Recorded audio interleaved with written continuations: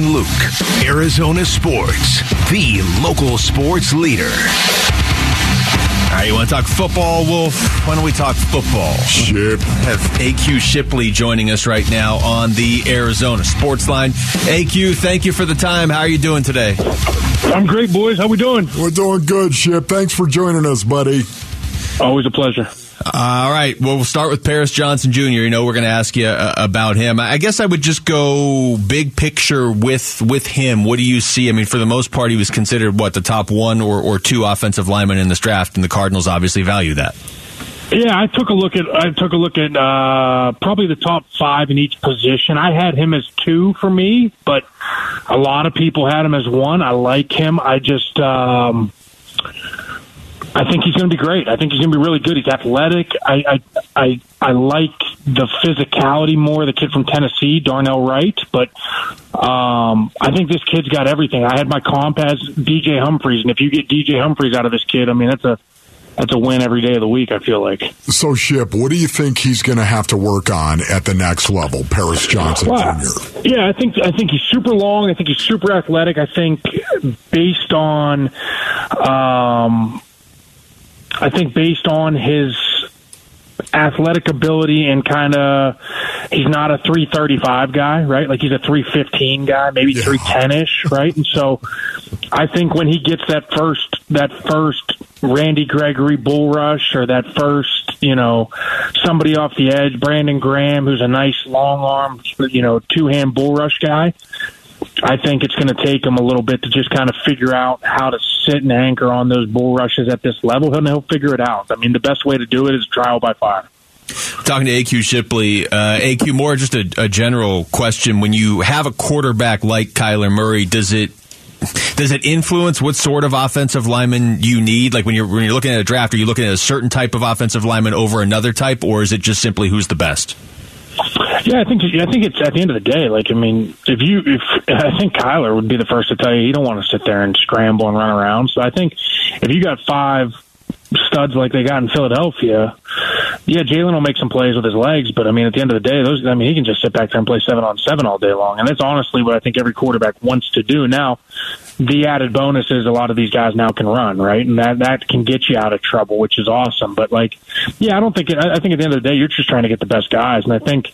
Whether it was 1A or 1B between him and Darnell, the Cardinals got a great one. They obviously fell in love with their guy. It's no different than, you could look at 30 different teams' draft boards, and one person might have him. They might fall in love. Like Arizona might fall in love with this kid, and another team might not even have him in their top 4. Right? Like everybody's got different views on how they see it, but.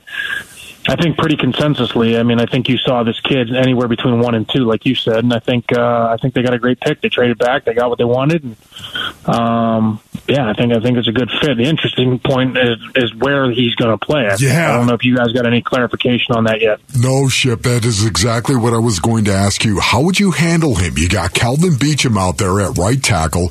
You've got DJ Humphries at left tackle right now, so it seems like you're pretty set there. You got Will Hernandez at guard as well. Would you not throw him over at left guard and say, have at it? Would you start him there? How would you handle it? Yeah, so that's an interesting. And honestly, when I was on the air last night and that pick came through, I was it surprised me a little bit. I thought when they traded back, it was like, okay, we'll trade back and see, and then they trade back up and get him, and I'm like, I thought the same thing that you did, right? DJ's locked up. They just re-signed Beach, and Beach is a 13-year guy that obviously you re-signed him for a reason. Now, again, but at the end of the day, too, then now my head flips, and you don't draft a guy 6 overall to sit and learn for a year. You don't draft a guy 6 overall to play a position that he's not comfortable with. So there had to have been some conversations. I'm just curious to what the conversations were. I don't know what that is. But, yeah, I think at the end of the day, you want to get the best 5 available.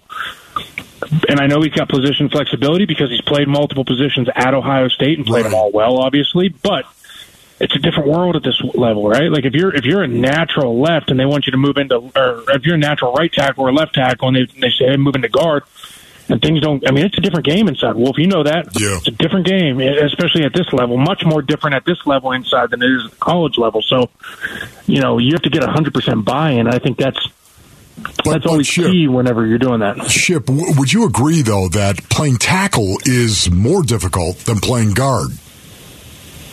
Yeah, I would. I mean, okay. 100%, because you guys, you're getting the. It's a different game, I guess, is the best way to. I think it's more difficult. Yes, to answer your question, I think it's more difficult to play tackle. But I think it's 1,000 times more physical to play inside in this level, if that makes sense. Right. We're talking to AQ. Like you're getting guys that are trying to take your soul, right? versus other guys that those edge guys they want to finesse you a little bit. Shouldn't we all be trying to do that though? I don't care if you play wide receiver. Shouldn't you all be trying to do it? Yes. Absolutely, Wolf. That's the world we came from. I love that world. Beautiful. AQ, sticking with that, if the plan, and I don't know if this is it, but if the plan is to have him play guard for a while and then eventually move out to left tackle or something, is that damaging? I mean, if playing left tackle or right tackle is tougher, it's at least different. Is that damaging to a young player's development? I don't necessarily think it's damaging by any means. I just don't think it's. Again, like I think you should put priority. If you're drafting a kid 6 overall, you should want to put him in one place and stick him in one place and keep him there. I think that's obviously going to be the plan. I really do. Like I don't think they drafted him 6 overall to sit there and be like, oh well, we're going to start him at this position and 2 years we'll move him out to that position. You know what I mean? Like I don't foresee that being what their plan is. So, like I said, it'll be interesting to see kind of if they decide guard's the answer, then I think. Guards where you're going to see him his whole career. If they decide tackle's the answer, I think that's where you're going to see him his whole career. I don't think it's necessarily damaging, but I do think I think it's big to when you take a kid 6 to give him the confidence to feel comfortable early in his career. I do believe that. Ship, who do you think is the best center in this draft? Best center in this draft? Yes. So, Wolf, I don't love this draft, period, for offensive line. But if I had to say best center, probably Tippmann from Wisconsin. Okay. I think Tippmann, and then probably like a 1B as well. I like him a lot as well as John Michael Schmitz from Minnesota. Okay. Those are my 2 guys that I liked at center. And honestly, have you seen this? I don't love anyone else in the draft at center. I really don't. Okay, so for me right now, the Arizona Cardinals at 33. You don't see them taking a center at 33. Yeah.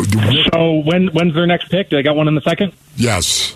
Yeah, number 33. I mean, I think both these guys go in the second. So if they can get one of these 2 guys in the second, I think they'd be thrilled. And I think you probably got to try and do that. In their case, what if they were to take a guy like Osiris Torrance? Would you be on board with that? I'd love that. So here's my comp to Osiris Torrance, and I'm actually really good friends with the O-line coach down in Florida. You probably know the name. Played with the Steelers a little bit. Won a Super Bowl in 05. Darnell Stapleton. Yes.